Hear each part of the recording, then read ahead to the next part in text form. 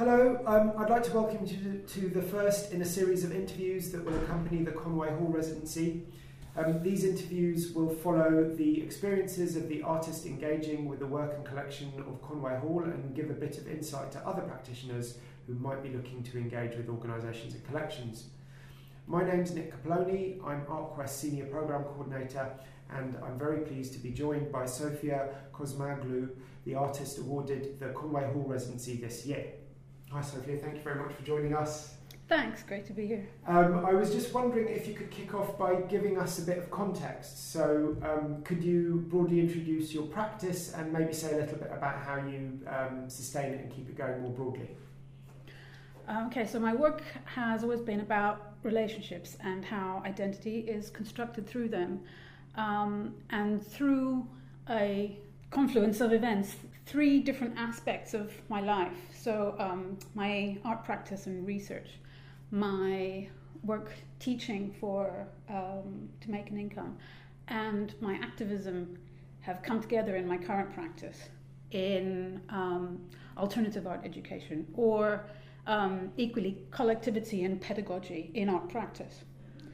So this happened somewhat magically, and I realized that it happened because these three things sort of would kind of pull apart, and I felt guilty when I was doing the one and I wasn't doing the other, so it has always been a problem for me.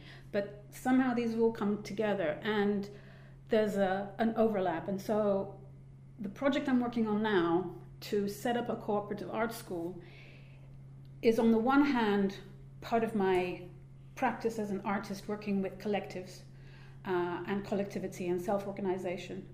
But it's also an attempt to create long-term stability and relationships and being part of a community that would combat precarity and isolation. So it's a kind of a combination of those two aspects of the practice and the way of sustaining the practice, because I've always had trouble with that. I've been teaching from a very young age, so I've always taught, and that's been the consistent way that I've been subsidizing my practice. Because even if you're selling 2 out of 3 pieces of work, you still have so many other expenses and one piece that you haven't solved. That essentially, this is what kind of most artists do, is subsidize their art practice. But I've also done commissions, I've worked as a film editor, I've done consultations, so anything really to pay the rent. And in terms of engaging with collections, have you engaged with archives and collections in this way before, as part of your practice or your work? Not in this way, but kind of in a more limited sense. I worked with Jascha Reichardt at the Temerson Archive, working with, in particular, the Gababocus Press Common Room, which was a project between 1957 and 59 that Stefan and Franziska Temerson ran in the basement of their press, where they had weekly meetings on the relationship between art and science. And that's where Jascha Reichardt came across this idea of cybernetics. So we did a board, a kind of a timeline with images, photographs, and excerpts from the Minute Book, which had all the details of the talks and the events with cutouts and drawings and diagrams. So that was a fascinating process in working with the archive. And if we kind of reflect on your application a little bit, when you applied for the residency, you talked about how the art world acts as an institution of legitimation. And I just wondered if you could say a little bit about why you think legitimation can be so important for artists, and like what you mean by legitimation as well a little bit. Okay, so artists need recognition to produce and show their work and go on to produce more work. So they need institutional recognition. That's what legitimation essentially is. But cultural institutions also legitimate corporations that sponsor them. So we call that art washing. Artists legitimate institutions, so I think of the Tate as a bank of cultural capital, and every artist that exhibits there deposits some cultural capital, and then every artist that goes through there and exhibits also withdraws some of that cultural capital. But critics and theorists and philosophers also legitimize the art institution as a whole. So that's why you get darlings of the art institution like Rancière, who says that anything that an artist does is critical, regardless of what they do, or Graham Harman, which revitalizes the idea of the art object, or Baudrillard in the 90s, who was a darling of the art world because he was engaging with the appropriation strategies that artists were using at the time. But then when he wrote the book, The Conspiracy of Art, he was excommunicated, and now you don't hear about him at all. And also, you in your application, you talked about your PhD and made the case for building a network of autonomous art spaces and practices. I just wondered if you could say a little bit more about what might make a space or a practice autonomous. Okay, so an autonomous space or practice is one that doesn't rely on external rules and constraints. So autonomy, there are two kinds of autonomy. So you have aesthetic autonomy and political autonomy. And there's been a lot of discussion and debate around whether those two are compatible or whether they actually are in conflict.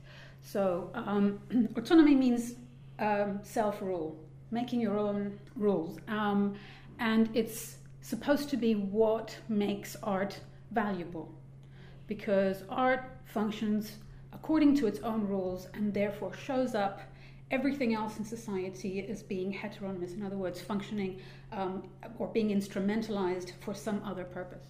The problem is that the art world doesn't work like that, however, and the culture industry and funding bodies put external pressures on artists, like the pressure to deliver on policies, competition, pressure to produce novel goods and appeal to the market, so that they can maintain visibility. What kind of journey brought you to these particular concerns in your practice? Like, why is it important to you to be looking at these issues? I became disillusioned in the art world because there was not enough of a support network there amongst artists. And I left my gallery and started a PhD to figure out why this was happening. So that's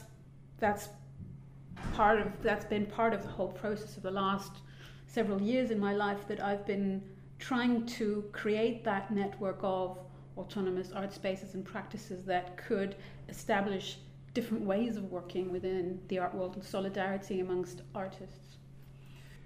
I was wondering if you could say a little bit specifically about Conway Hall and the collections there that appeal to you. Okay, so the main thing that appeals to me about Conway Hall is that it has always been a space for radical political discourse and action. And through my research, I wanted to kind of see how it was established. It's a very old institution. It was established in 1787, and the first minute book is from 1807. And I've always been fascinated in that process of how institutions and collectives, so a collective is an institution as well, of a sort, how they establish themselves, and then how social change happens, because it's very difficult to document this kind of changes that happen collectively and in the everyday. So what's fascinating is that I'm seeing, again, within the history of Conway Hall, as I've seen in other collectives and kind of long-term and even short-term collective projects, a recurring pattern. The organization grows, and then as soon as it becomes quite big, it kind of reaches a critical mass, factions form, and then there's a schism, and the organization or the collective or the institution either dissolves, and that schism destroys it, or the remaining members create a charter, create an organizational structure, or they create a constitution or a manifesto that strengthens the institution and gives it that longevity. So I'm seeing that in Conway Hall, and that's what I'm kind of looking for, is what is it that establishes institutions? How do these human relationships create these long-term social changes and collective movements?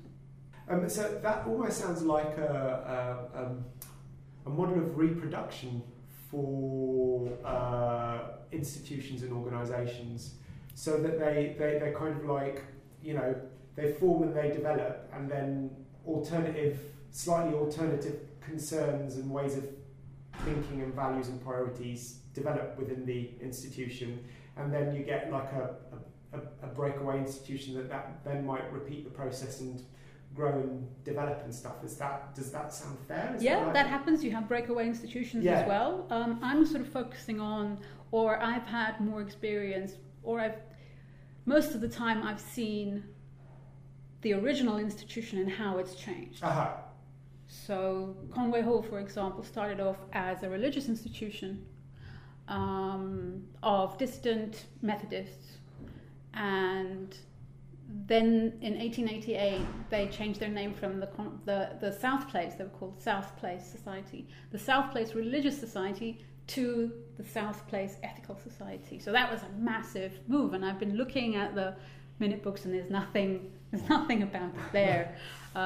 So Alicia Chilcott, the archivist, has suggested I look in the ethical record, which is the collection of lectures that still happen every Sunday.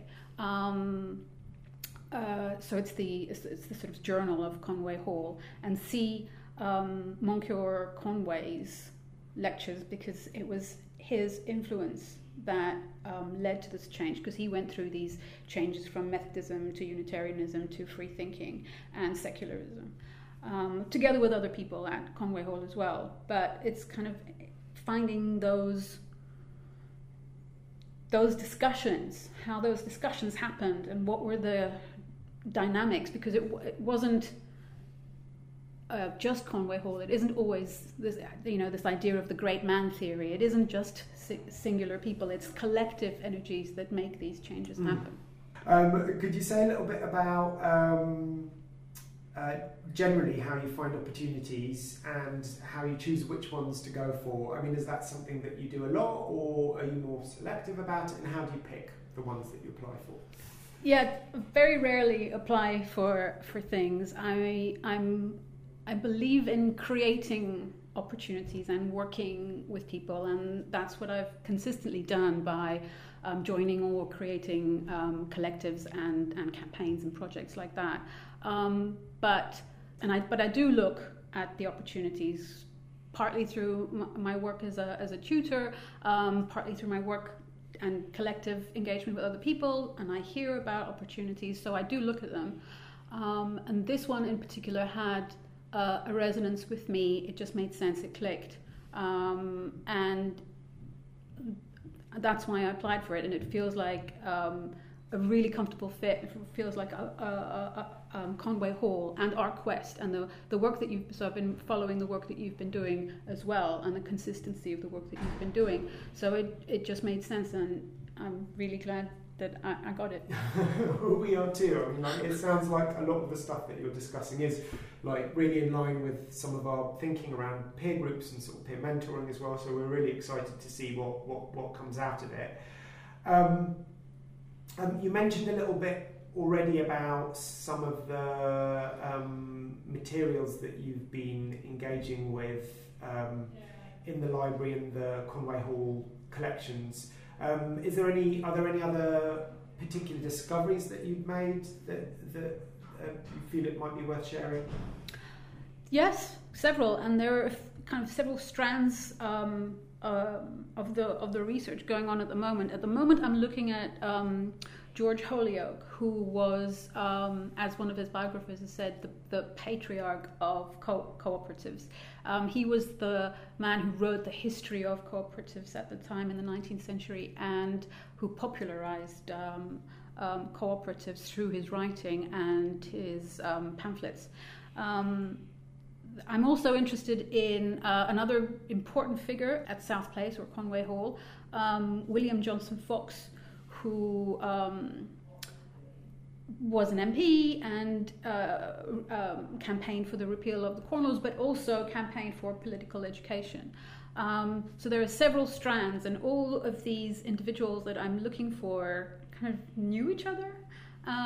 So it's about kind of looking at how all of these really radical ideas, because at the time you had feminism and the women's movement, you had the campaigns for universal suffrage, the freedom of the press. So all of the people like Richard Carlile and Charles Bradlaugh and Annie Besant, who were part of the secularist movement, and then George Holyoake, for example, came up with the term secularism. So Conway Hall was a space where all of these ideas were being exchanged, and that's another aspect of collectivity and social spaces, because that's another aspect that I'm interested in and I've been a member of spaces, social spaces, so social centres, and how they can be a space that brings together a group of people through caring for the space, for one thing, because that's what they have in common.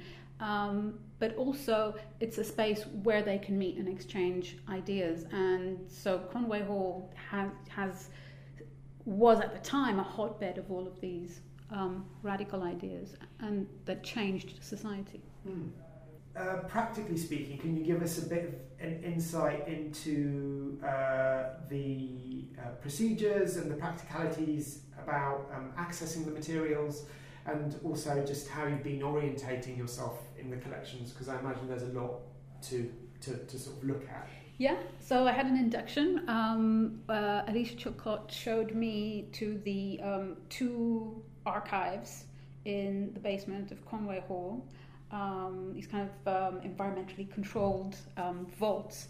And I thought I was going to be left alone to roam in there, but no, I have to find the books or the materials in the catalogue, and then Alicia goes and brings them up, and she brings them in on a pillow, because the books are really delicate and they're so old, and they're leather bound, and they're really beautiful and written with calligraphic writing and ink, and there are blots everywhere. And there's also a weight, it looks like a curtain weight in kind of a silk pocket, and it's there so that you don't touch the pages. It's there to sort of weigh the pages down so you can read. And this all kind of lifts the book up, and so you have to kind of stand up to read it. So it's all quite ritualistic, but at the same time it's a bit sad, because some of the books, even on the bookshelves, are falling apart. So there is a kind of a sadness to it as well. Ultimately, have you had any thoughts about what you'd like to achieve with the residency? So the main aim is to get together a team that can work on this idea of a cooperative art school. So the project has various aspects to it. There's a survey that people can fill in.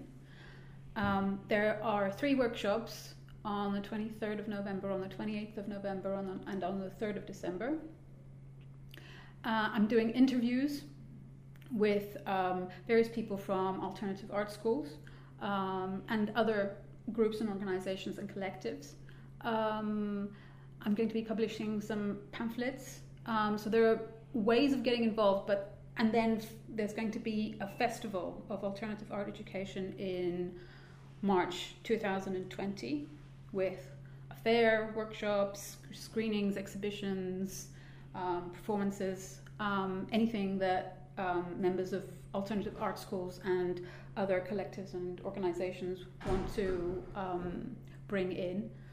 And then after that, a meeting for anyone who is interested in contributing and committing to working together to draw up the documents and constitution and business plan of this cooperative art school and figure out exactly how it's going to work, because there are many models that we can choose from, It's all quite overwhelming, but at the same time, I'm distilling the information and making it more accessible for people to sort of start engaging with.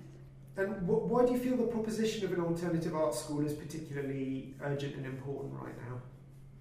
Well, education is in crisis, and I have always been wary of both publicly funded education and private education. So, of course, the privatized, neoliberalized, managerialized university isn't working.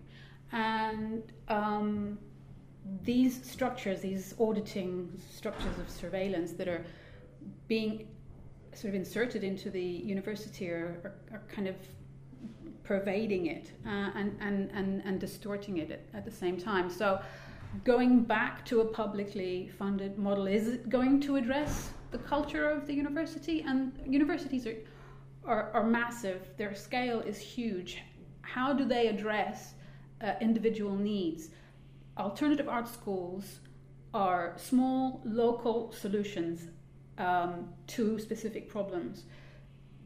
The idea of a cooperative art school doesn't mean that all the alternative art schools would join into one institution. It would be more of a federation. And the value of the alternative art schools is that they each have been developing a very different model of alternative art education to fit the needs of their members.